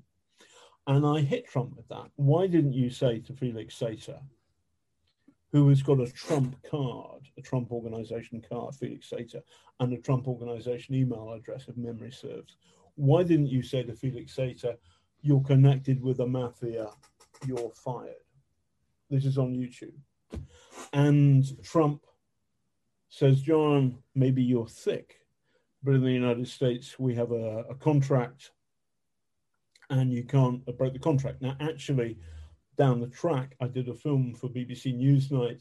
This is on YouTube and it's called Trump and the Mob, or Trump and his links with the mob, in which I find a clause in the contract he'd signed with Felix Sater, or the business entity he was engaged with, and Sater was part of it, which is called the bad boy clause, that if Sater had been a bad boy, then he'd have to cough that up, and it was his responsibility to cough. So there was perfectly good legal contractual reasons for Trump to do that. Trump called me thick. What does that mean, Maybe, thick? Thick means stupid. Okay. Maybe you're thick, John, said Trump to me. All of my colleagues on Panorama love this moment. And so whenever we go for a beer, they always, there's always some fucking point where somebody says, well, maybe you're thick, John. And you can watch it. And I don't I don't say anything, but you can tell from my face that I don't like it because, you know, I wear glasses. I've written 12 books. I'm clever. I mean, I don't have to I went to the London School of Economics. I'm not that clever, but I'm not thick. Anyway, never mind. But the point is that Trump has worked out perfectly how to hit me. But this isn't my first rodeo, and I roll with it. And then I say, but I press him on it. And then Trump says, listen, I've got to go to a meeting. He's made it up. There isn't a meeting. He's just getting out because he doesn't like me. And he comes over to shake my hand. And I put my hand up like this. And I say, one last question. Why did you buy your concrete from Fat Tony Salerno? Fat Tony was the Gambino and the Genovese crime family's man in Manhattan. And if you bought concrete back in the day, you bought it from Fat Tony, or else you would have trouble with the mob. And Trump's building is entirely concrete. He bought his concrete from Fat Tony. He, the evidence suggests, shares a lawyer, Roy Cohn, with Fat Tony. Fat Tony was in the mob. There's a wonderful, great reporter for Village Voice called Wayne Barrett, who I met in 2016 in the spring. And Wayne had always been on Trump's case back in the 80s. Fantastic guy. And I asked Wayne, and this is in the video, Trump and his links with the mob, it's on YouTube. And I asked Wayne about Fat Tony, and Wayne said, Fat Tony was fat. It's a great piece of telly. Honestly, it's lovely. Wayne told me the story, which is yucky, but I'm going to tell it to you because why not? Wayne found out that Trump was, one of his casinos got blown up the other day. There's video of the Trump casino on YouTube, on Twitter, being blown up. How did I miss this? Okay, anyway. Which casino? One of the Trump casinos in Atlantic City. Okay. Maybe, by the way, I watched it. I didn't watch it closely. The date could be wrong, but never mind. They've had to, somebody in, it looked like recently, but it could have been a couple of years back, have blown up a Trump casino because it was abandoned and lost money. When one of his casinos was opened, Wayne had been running stories about Trump getting in bed with the New Jersey mafia who owned the land.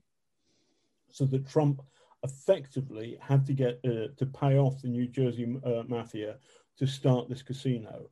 And then in those days, the New Jersey mafia based in Philly was more murderous than the New York mafia in the 80s, common ground. So Wayne is reporting that Trump's getting in bed with some very nasty people indeed. Big, dirty killers, organized crime. Trump hates this, hates it. And Wayne Barrett is on his hate list. Wayne is not invited to the launch of the casino. But Wayne hires a young researcher called Tim O'Brien, who has ended up working for Bloomberg and working for Joe Biden, and also being a great reporter for I think the Wash Post for a bit or whatever. Anyway, Tim O'Brien is Wayne's assistant. At this point, he's 22, 23, just out of college. He's on the inside, and between them, they work it out. And basically, Tim O'Brien goes to a door and lets Wayne in the back way so he can get into this party. There's Trump, all his women. And the moment, Trump sees Wayne is arrested by Trump security, who are Atlantic City police officers moonlighting for the Trump organization. they lock him up, and because of the trespass, basically they can lock him up for the night and they have to let him go in the morning. That night, Wayne tells me, in 2016, when he's dying of cancer, he spends the entire night handcuffed, chained to a radiator, and there is another prisoner in the cell, which is a police holding cell, not a, okay. And the other guy is mentally ill and spends the entire night masturbating. Trump would have known that because he owns the Atlantic City Police Department. That's Wayne Barrett's allegation, all concerned deny any wrongdoing. So what Trump is doing is he's deliberately getting to Wayne by organizing this, or rather the cops would have known this nutter and would have told Trump about it to make Trump enjoy that moment of sadism. And when I read Mary Trump, his aunt's book about Donald Trump, or his Mary Trump,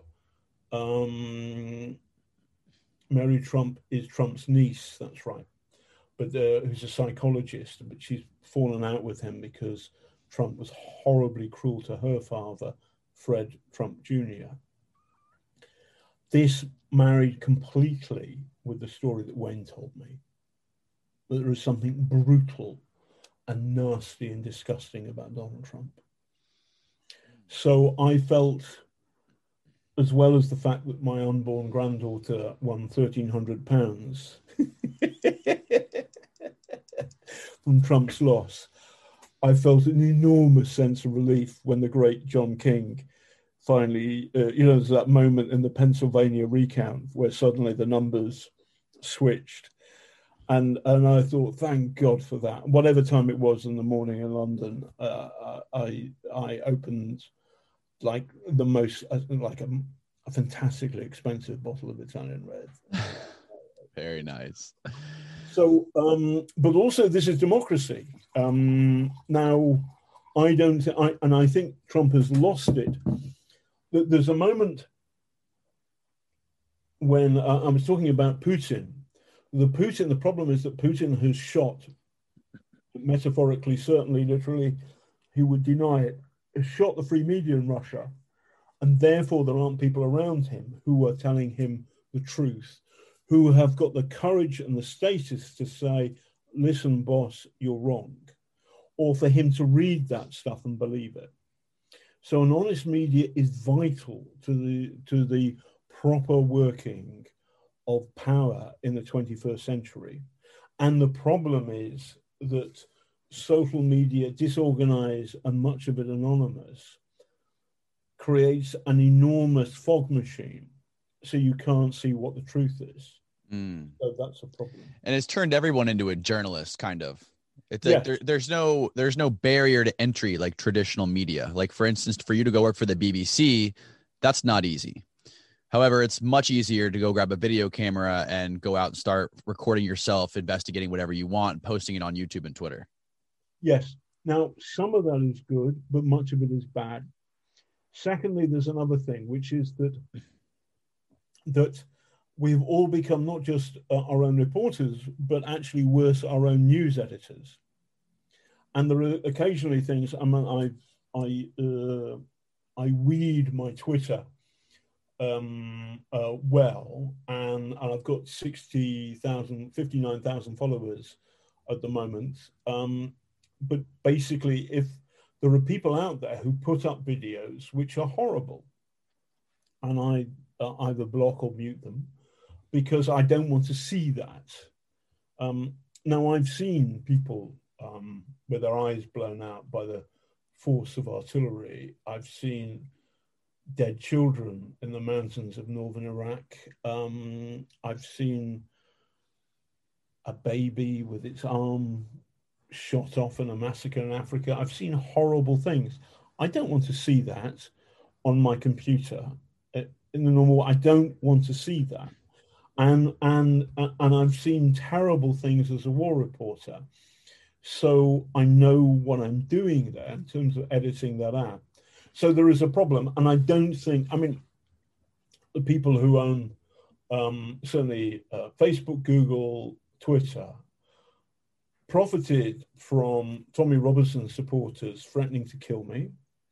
And those threats went from online to offline, i.e. real people came up to me when I was in trouble with the BBC not putting out our film, which would defend, or at least say, here's the context, folks.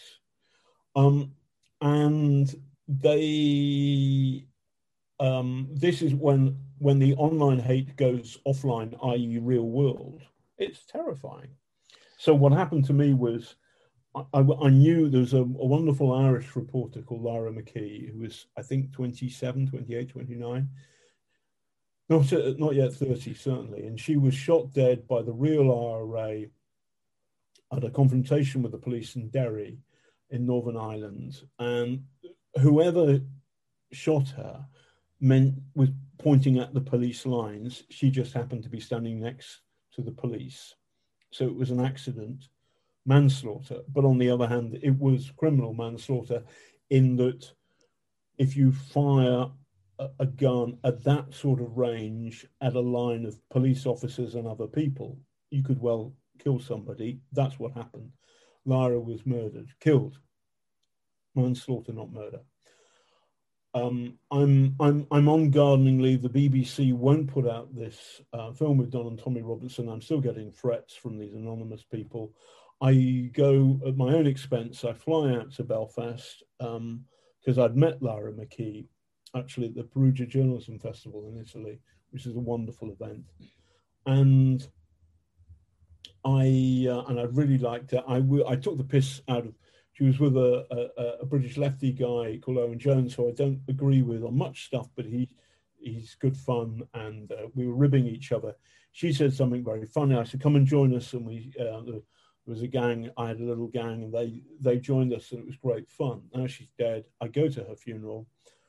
Most of my friends who I knew from the media are at are filming this event, and I'm in a mess psychologically. So I stand at the very back, and I tweet a little bit about the crowd clapping her funeral cortege as it leaves, which places me at Belfast Catholic Cathedral in Belfast at this moment. I tweet the coffin going in and the coffin leaving.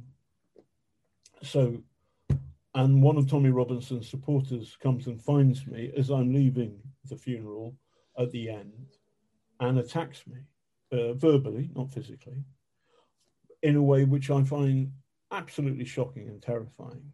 So the problem I've got with big tech is that they're making money from advertising out of stuff that's caused me enormous psychological distress for no, and that is wrong. And I have no way of stopping that or sanctioning them because they're not publishers. They're not responsible for the content, blah, blah, blah. And I don't like that. Mm. So I want to see the internet police properly. I am listening to and wary of the warning from Navalny. I'm also, but at the same time, I don't think that Trump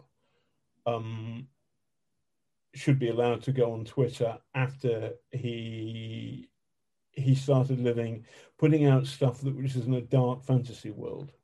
So we got to police it. Are you aware of the section that I believe was introduced by? It was a long time ago. I want to say it was 10 years ago. It was some sort of a copyright protection that blanketed companies like Facebook and YouTube and Twitter from this kind of stuff, from people, independent people publishing their content. It would sort of guard these platforms from legal liability for either copyright or for stuff like you're talking about now. Are you familiar with this specific? Yeah. And there is I've forgotten the lingo. It's like Proposition 237 or. Yeah, I can't remember it either. Yeah. But essentially, I don't think it's It needs to be policed. How we do it, I don't know. How we organize for people but Navalny is Navalny. My point, I think my hard line is about I'm against anonymity because this can create these pylons which are terrifying if you're at the wrong end of them. In particular, if you're in a bad way. Now, listen, one of my psychiatrists that acquired I spent some time in 2019 in Italy, and my then flatmate loved quoting this from my psychiatrist, which was that Mr. Sweeney has a robust and resilient character, but nevertheless, under immense stress, anyone can crack. And that's true. And I cracked a little bit. So I feel that was enhanced by this, so that I feel that my single point is that we've got to end anonymity, which means that people own what they say. Right. And therefore, the moment you do that, you don't want your mum, your loved ones, your partners, your kids to find out you're a bit of a fucking Nazi or you're being pointlessly cruel to somebody. Right. So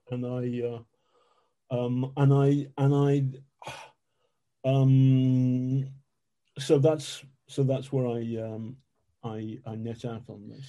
Yeah, that section, that law scares me if it goes away, because what will happen to all the people that are independent journalists now that YouTube has people that make a living off YouTube and publishing all their content there.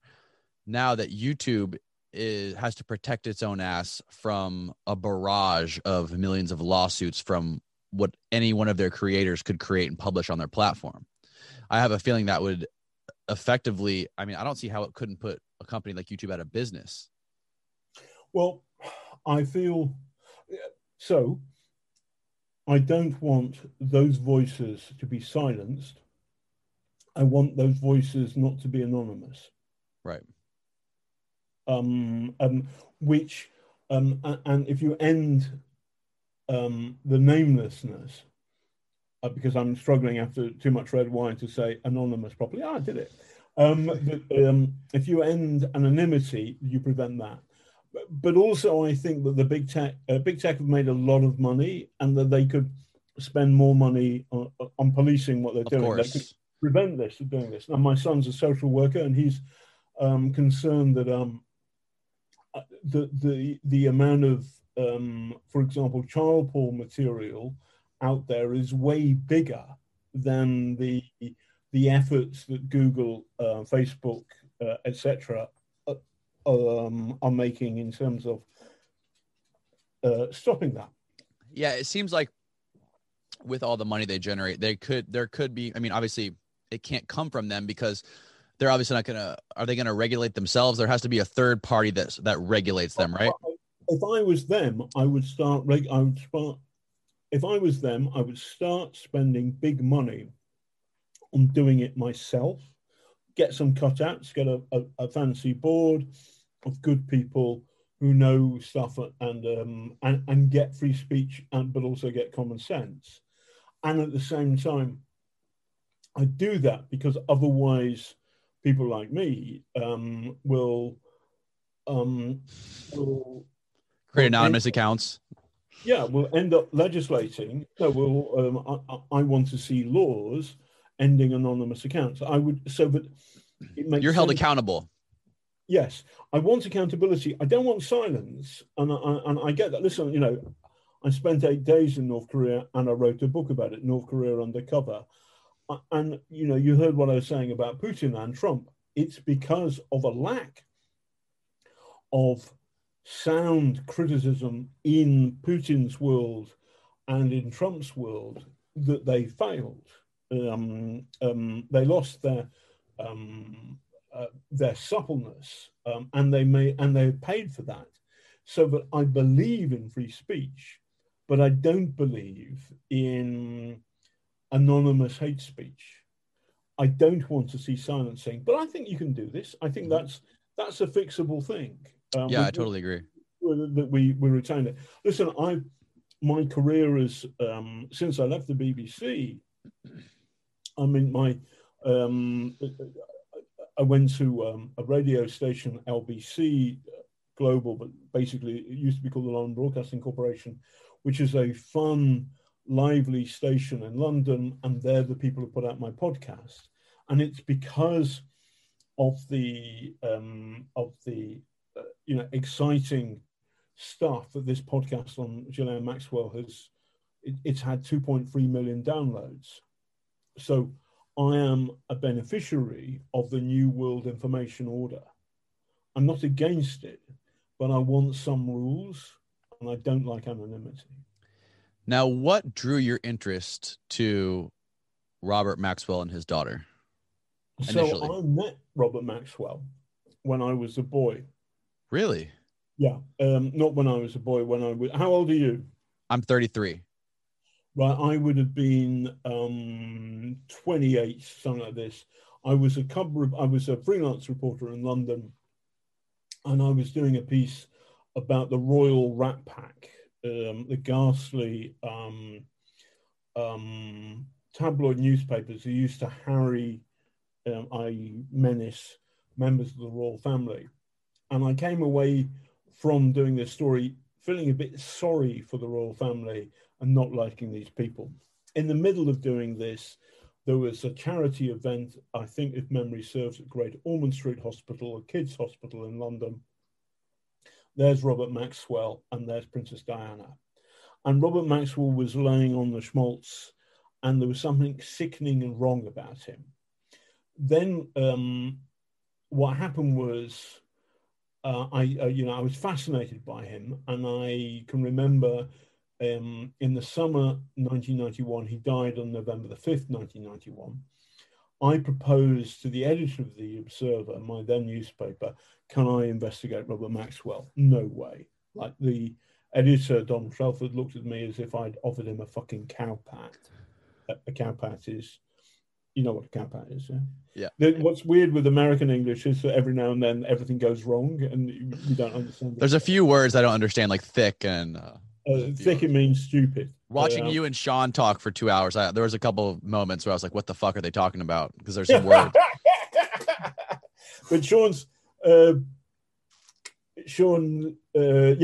from so basically he's from pretty... I was brought up in South Manchester for 5 years, and he witnesses north of Manchester and way rougher than where I was in Cheshire. So that we can roughly understand each other, because there's a regional Britain's so small, but actually the amount of accents that are going on, so that you would know that I'm considerably posher than Sean is. I'm not posh. I'm no lord or anything like it. But Sean is, anyway, never mind. You were hilarious. Watching you roast Sean was one of the funniest things I've seen in a while. He's from, he did look like a bouncer in a strip club in the 1970s with the kind of like slightly naff cheap suit and the waistcoat, like the Defendants, Yeah. on a kind of serious charge. On the other hand, Sean is funny and likable, and he's been to prison for something he did do, but he survived it, and he's got his sense of humor and his love of life, and so there's something essentially very likable about him, though he's also a bit dodgy. As I left, I checked my wallet. Yeah. Oh yeah. No, he was the guy. He wasn't the bouncer in the nightclub. He was the guy that sat outside the bathroom and then sold you little baggies. Yeah. Would you like some perfume? Fuck off. Yeah. What did he go? He went to prison for ecstasy or something. Yeah. He ran an ecstasy, essentially like an ecstasy ring, like an empire in Arizona. Anyway, never mind. So. All right, what were we talking about? We're talking about Maxwell. Yeah. So there was something about Maxwell that I knew was wrong, and I couldn't do the story for my paper because he threatened to sue everybody all the time. So he was he used the libel laws in a disgraceful way. Then what happened was that he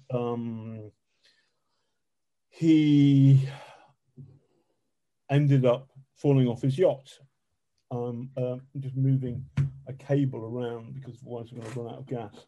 And he fell off his yacht called the Lady Chelem, and it was November the 5th, 1991. And at that time, I was a war reporter for the Observer, and I was commuting between northern Iraq and Yugoslavia as it was cracking up. And I'd just come back from the siege of Dubrovnik, and I'd been reporting this story from March. So for 6-7 months, I've been seeing a lovely country called Yugoslavia tear itself apart. People die. And in Dubrovnik, we went to the hospital, and there was a little boy, I'll never forget this, he had salt and pepper hair, just like my boy Sam at that age. And he'd been hit with a shell fragment, which had gone near his groin, but thank God it hit his upper leg, not his groin. But it was this triggered my son, my memory, thinking about my son, and I started to weep uncontrollably.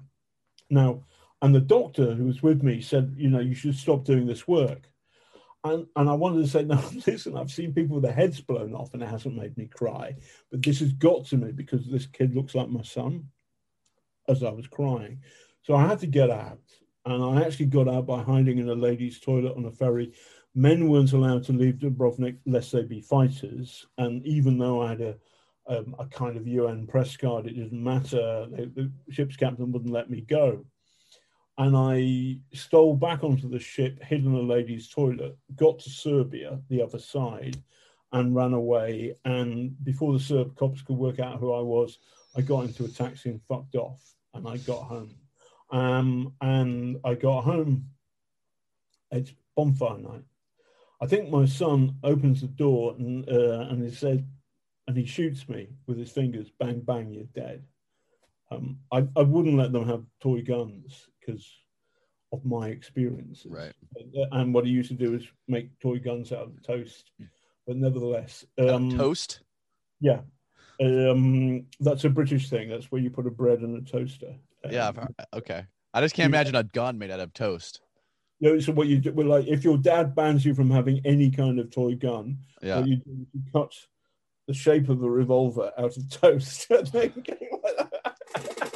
creative. Yeah, it's a kind of NRA at 5 years old. You could have, dinosaurs and everything would, gobble you up. That's okay, but not guns. Right. And I stick by that. Anyway, so we go to the supermarket, my then missus, and we hear on the news, BBC Radio, that Robert Maxwell has fallen off his yacht. And the supermarket has got a roof car park. I'm on the roof car park, and my missus says, well, come on, let's go shopping. And I said, well, I've got to listen to this. And the thing is, I'd only just recovered from crying my eyes out from seeing a kid looking like my son. And so the thing is, I couldn't go anywhere because I was in bits and I couldn't do this story, and it kind of hurt me. So 30 years on, I leave the BBC. I want to do a podcast. I go to LBC and I say, I'd like to do Hunting Ghislaine because she's gone missing. And they say yes, but it takes them 6 months to say yes, partly because of an election, then the virus hits, it's all a mess, but finally they say yes. And they say yes on July the 1st, or rather I signed the contract on July the 1st last year, 2020, and she's arrested. And the title of the podcast is Hunting Ghislaine. I'm going to find Ghislaine, right? That's what I'm going to do. And on July the 2nd, the FBI find her in New Hampshire. And I phone up the boss of podcast, Chris Baum at LBC, and I say, I've signed the contract. I just said, John, it's okay. It's still fascinating how she did this, how she hid, how it works. And the moment I then go and see, I think the first thing I do is I see the former editor of Private Eye, which is our wonderful satirical magazine in Britain, Richard Ingrams, who's an old friend of mine. I've done little bits and pieces for Private Eye since the 80s, and I've been to Private Eye lunches. And Robert Maxwell used to sue Private Eye all the time, so often that Richard Ingrams, who wrote the stories, who was the editor, can't remember how often he was sued. But he hated Maxwell when he was alive, but he feels sorry for Ghislaine Maxwell because her father was such a monster. So the story of Ghislaine Maxwell is a dark fairy story, one of the darkest you'll ever hear. And the thing about the story is that the traditional version of it, as seen in the Netflix Filthy Rich, is there's only one monster, and the monster is Jeffrey Epstein. My version in Hunting Ghislaine, the podcast, and later this year I'm going to write a book about her called probably Hunting Ghislaine after the trial is over, suggests that there's there's more than one monster. The second monster is her father, who was a grossly abusive man who, according to his own wife, Betty Maxwell, who loved him for 40 years more, said he took sadistic pleasure in humiliating the people closest to him, his family. He bullied psychologically his family horribly. He also and the evidence for this is not clear. It's not clear, but there is a woman with mental health issues who had an infatuation with Robert Maxwell, and Maxwell liked her as well. I don't know the nature of their relationship, but this woman's called Eleanor Berry, and she says at the age of 9, in a book, she says that Ghislaine Maxwell showed her various implements of beating, like a piece of leather, a ruler, a cane that went swish as you moved it in the air. And Ghislaine, age 9, said to Eleanor Berry, Daddy's nice because he lets me choose what he's going to beat me with. I don't know whether that happened, but it's a fact that Robert Maxwell was an emotional bully, a psychological bully, who took, as his wife said, sadistic pleasure in humiliating his family. So my version of this dark fairy story says there isn't one monster. It goes beyond the Netflix version and Filthy Rich. There are two monsters. There is Jeffrey Epstein and there is Robert Maxwell. The question that I wrestle with is Ghislaine Maxwell the third monster?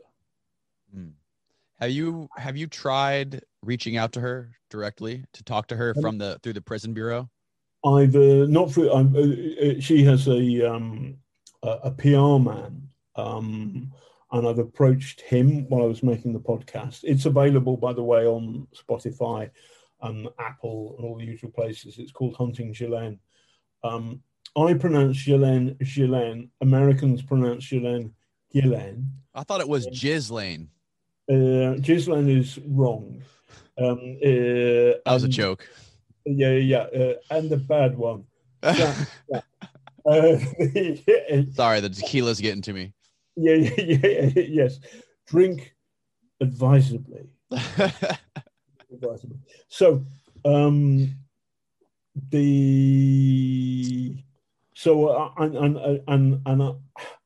the thing is that I think she was certainly a victim because her father was a cruel bully psychologically. I don't know whether this story about the beating is true, but it kind of fits other stories, so it's grim. However, I think that you can be a victim and also a perpetrator. And so the question is, if you have been abused yourself or have been mucked around psychologically, does that lessen your defenses? Does it make it more likely that you could abuse others? And I spoke to, in the podcast in episode 6, I spoke to a therapist who lives in LA, who deals with victims of the Church of Scientology all the time. And she said it's commonplace for victims to then turn into become perpetrators. And the problem is, if you're raised inside a dark environment, then that becomes normal. Do you think, because of her alleged childhood trauma, do you think that it's possible that she possibly had, no moral compass? Yes, I think that is,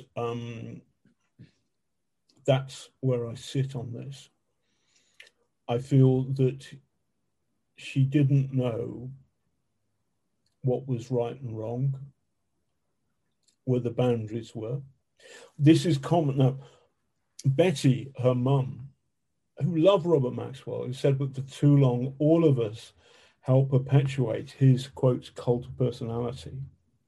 Now, Robert Maxwell didn't run a cult like Scientology, where you have suckers on their knees paying for some kind of spiritual enlightenment, because he had his businesses, which were working much of the time, and that was the source of the money. But kind of a bit like Putin, a bit like others, he didn't have enough people around him saying, don't do this, boss, this is bad. And if you've got a very, very powerful personality, and this guy was off the wall, then what you create is a kind of cult. The problem for Ghislaine was that she was brought up inside a cult, a kind of a cult. So when she meets, her father dies, my view is he fell off the yacht deliberately, he committed suicide. He wasn't pushed. That's my view. Others disputed. But when she lost one monster, she went to Manhattan and found a second, Jeffrey Epstein, who was the same kind of guy, brilliant, poor, made a ton of money, incredibly manipulative and abusive. And his thing was abusing these poor kids, more child and women, again and again and again. And the allegation against Ghislaine is that she made that happen. She was a handmaiden to that abuse. She denies it. She denies all 6 charges against her. And to be fair and proper, we've got to wait until the trial this summer, when we'll hear for the first time her defense. Do you think it will actually go to trial, or do you think she could take a plea? I don't know. I don't think that there is anything very much for her to plea on, because traditionally what you do is you plead to give up somebody else. But when Epstein killed himself, and I believe that he killed himself. You do believe he killed himself? Yeah, I can set that out at great length, but I won't, because we're 2 hours pretty much already. I'll set it out briefly. Okay. There's a friend of mine called Chris Atkins, who's written a very funny book called A Bit of a Stretch. And he was a former Panorama producer, freelance, who ended up in a tax scam and got done by the British taxman and went to prison, sentenced for 5 years, and spent 9 months in Wandsworth, which is a terrible nick in London. Routinely, sex offenders and, worst of all, paedophiles were abused in prison. And according to his own personal observation, prison officers didn't bother check up on paedophiles because they wanted them to die. So that my friend Chris, it's a British prison, not an American prison, but this is not a conspiracy theory. This is observed experience of prison culture.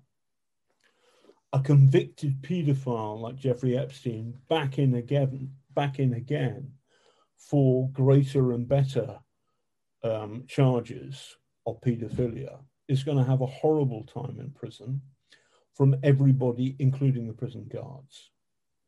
So I think it's very likely that they didn't bother check on them, that they didn't care. I think that Epstein was a clever and manipulative man, but also he realized he'd run out of road and there was no good defense for what he'd done. And therefore he was looking at life.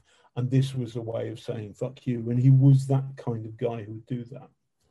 Thirdly, I would say that there was a pathologist hired by Jeffrey Epstein's brother, who I think is called Dr. Baden, who went on Fox to say that there's a bone there called hyoid bone was broken, and that is evidence of murder, not suicide. So, being a good reporter, I checked this with an American pathologist, and it's in the podcast, who set out the evidence by going through something like 168 definite suicides by hanging, and found that 2/3 of the cases, the hyoid bone was broken. Really? Yes, really. And the older the deceased, the more likely the hyoid bone would be broken. So when I say that Jeffrey Epstein killed himself, I'm not arguing with Donald Trump for a gag. I'm setting out the known evidence, which is number one. There is a culture inside prisons in Britain and the United States and around the world that hates paedophiles. Mm-hmm. The prison guards should have been checking on him. They didn't, because they didn't fucking care. Number two, Chris says that the prison estate in British prisons and American prisons is always rubbish. The CCTV cameras didn't work. That's normal. Nothing works in prison, because when you complain, nobody gives a fuck because you're a prisoner. Number three, the physiological evidence that points to murder is rubbish. The physiological evidence, i.e. the pathological evidence, points to suicide, not murder. And the advance of the suicide version is not supported by science. If you doubt me, listen to my podcast, Hunting Gillem. Final question. If you were to be able to sit down with Ghislaine right now, what would you ask her?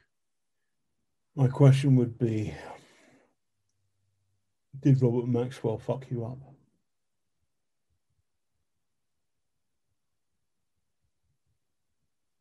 Why that question?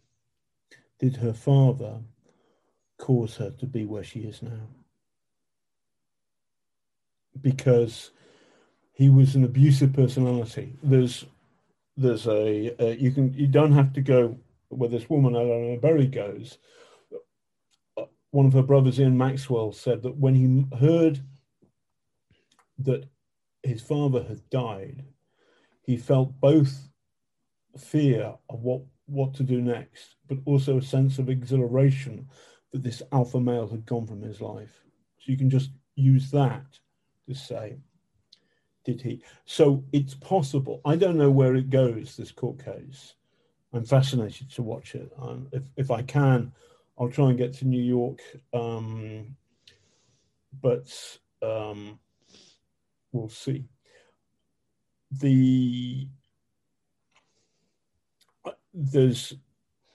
I'm sorry, I'm going on pointless. Oh no, I'm going on for a reason, because this troubles me. I don't know what's going to happen.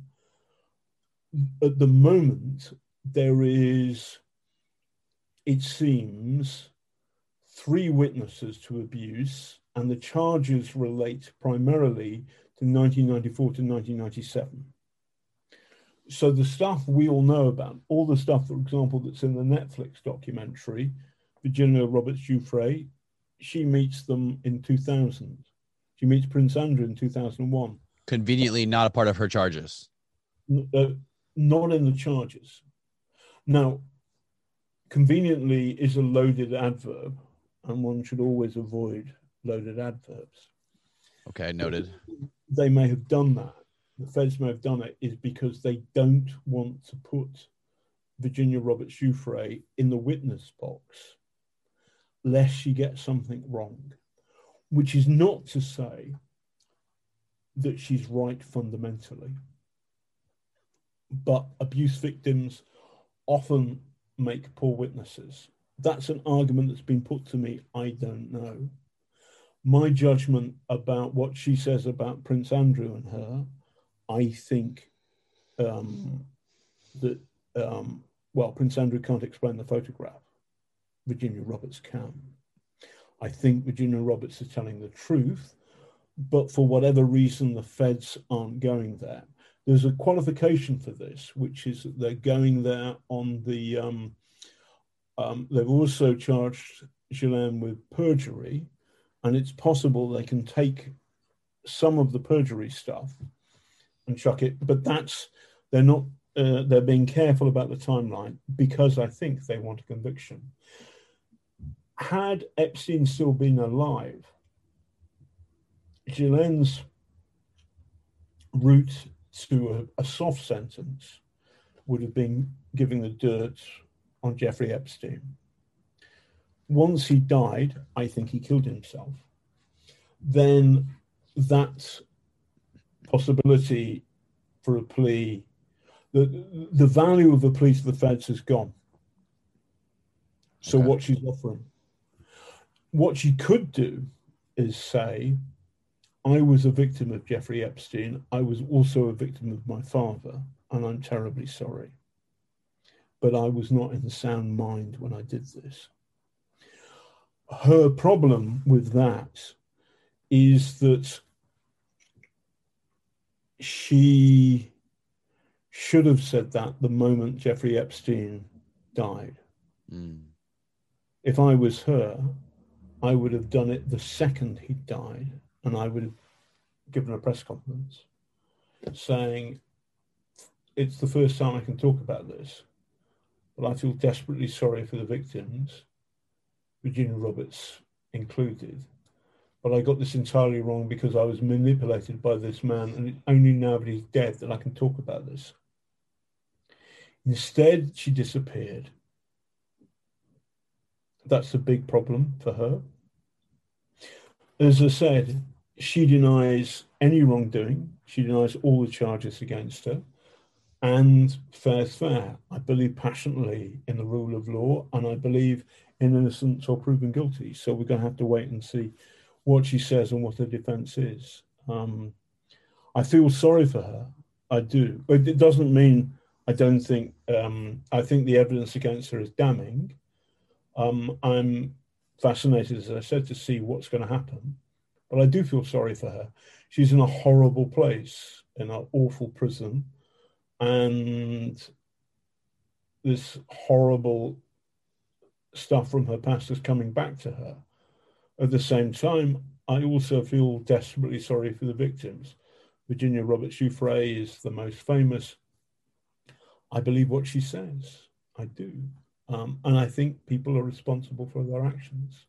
Anyway, we have to, we'll see how it plays.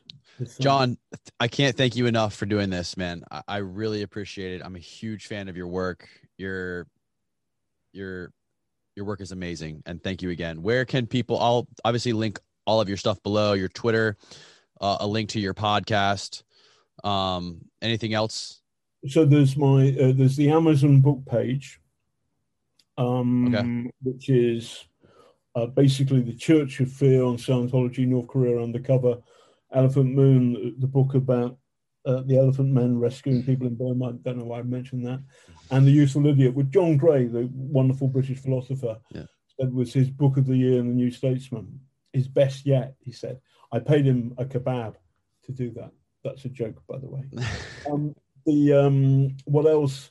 The YouTube film, if you put in John Sweeney, Donald Trump, Trump and the Mob, that's up there. Okay. 5 million views. Scientology and Me, the shout, me screaming, 40-second clip. I'll do it again so people remember. You were not there for the beginning of the interview.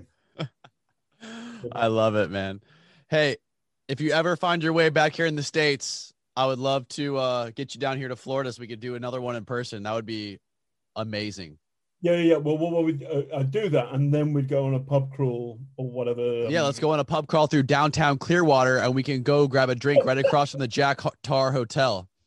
Yeah, well, my hope would be, I'd really like to get arrested by the Clearwater Police Department. And I mean, the problem is you'd have to look after me, because what I'd do is I'd get too pissed and I'd start trying to urinate. By the way, this has reminded me of my somebody I admired very much was a guy called Sean Lonsdale, who Scientology hated, and he used to film them and they filmed him. And I interviewed him, and while I was interviewing him, they turned up to try and monster him.